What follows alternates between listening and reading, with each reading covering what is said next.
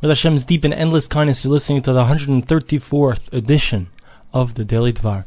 So yesterday we left you hanging, trying to understand what does it mean, the Miyala Bahar Hashem, Umiya Kumim Kumkacha. Who's the one that's going to be able to climb up to that unbelievable level, that temple above, the closeness to Hashem? Who's going to reach there? So the end of the pasuk tells us that only someone who is Niki Chapayim, someone who has clean hands, Uvar Levav, purity of heart.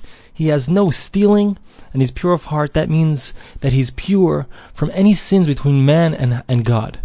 So we see from this that if he wants to know how does a person get in front of the Shekhinah, in front of the divine presence, in front of Hashem, the only way is if he's clean from any sins between himself and God. So a person has to hear this idea and realize that how can a person ever say that he's really clean? He's totally cleaned off from any kind of sins. And if a person thinks about it, he would think, oh no, my psak din, my judgment doesn't sound too good, doesn't sound like it's going to be too good. So the Chavetz Chaim said that this pasuk, this verse should make us quake. We should literally shake. We should be scared. And we know that Hashem is a melech oiv tzedakah umishpah. We say it in davening 3 times a day. Hashem is one who loves righteousness and judgment. Hashem needs everything to be straight. If you did something good, you get rewarded for it. If you did something bad, you get punished for it. Everything has to be that way. And the reason it's so important, and this is a very important understanding, it's something fundamental in life, and that is that Hashem has to give a person who's good what he deserves. He has to give a person who's bad what he deserves.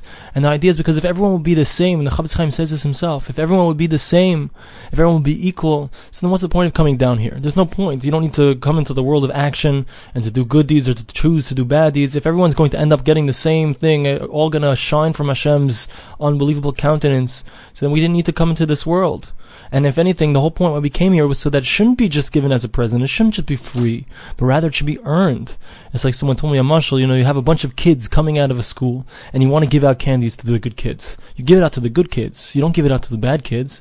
Because if you give it out to every single kid, then the candy, okay, the kid enjoys it, it tastes good, but it's worthless as far as it doesn't show that he's done anything good. It doesn't encourage him to be better. It doesn't prove anything if you give it to everyone. It only shows that it's a real reward when you give it to the child who's good.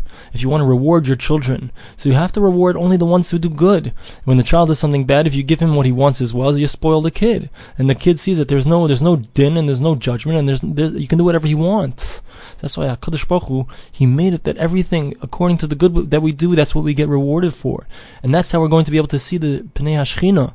Only if we do the good. If we have sins between ourselves and Hashem, if they're extant and we haven't done tshuva for them, so we should be very afraid. Every moment we should be worried. We have to make sure to do tshuva. We have to make sure to repent for anything that we're lacking. So again, the Chavetz Chaim says a person should be shaking when he reads this verse. So why is it that we don't get scared? Why is it that it doesn't shake us up? Why doesn't it help us wake up? And he says that a person's nature is that he's only inspired. He only gets moved by something that's in front of him, that he sees in front of him right now.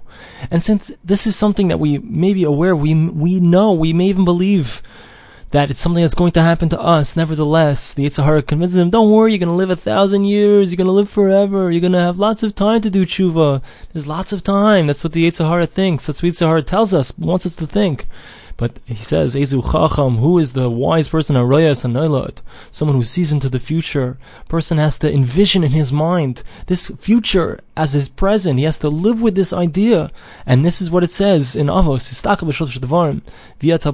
if you think about, if you look and you focus on these 3 things, you won't come to do any Avera. And one of them is that you have to think about in front of whom are you going to, in the future, going to give a din v'cheshbon, you're going to have to give an accounting for all of your deeds in front of Hashem. So what does it mean? He's saying that's the understanding of what it says in the Mishnah there, and that is that a person has to picture it in his head. He has to live with that picture. So live, obviously you can't be depressed all your life. You have to use it in a constructive way. It has to be done in a positive way. You can still be happy even if you know that what's going to happen in the future. The other way around, when you're doing tshuva, when you're constantly trying your best to amend your ways, to make yourself a better person, you're trying to focus yourself, to focus on the positive, to focus on all the mitzvos, in order that you should have indeed what to say to Hashem. You should be able to say, look, Hashem, I tried my hardest. I really did. I really put in that effort. When I did something wrong, I really tried to change my ways. When I did something wrong, I did tshuva. I tried. I said, I'm sorry. I did my efforts. I every single day, I tried to learn Torah. Every single day, I put in that effort. The only way, and you can be happy every single day thinking about the fact that you're going to have what to say to Hashem. You're going to have a response. You're going to be able to say that you tried. But the only way for a person to do that is if a person really pictures that day in the future and realizes that's something that's going to happen to him. Thanks for listening to the Daily Dvar.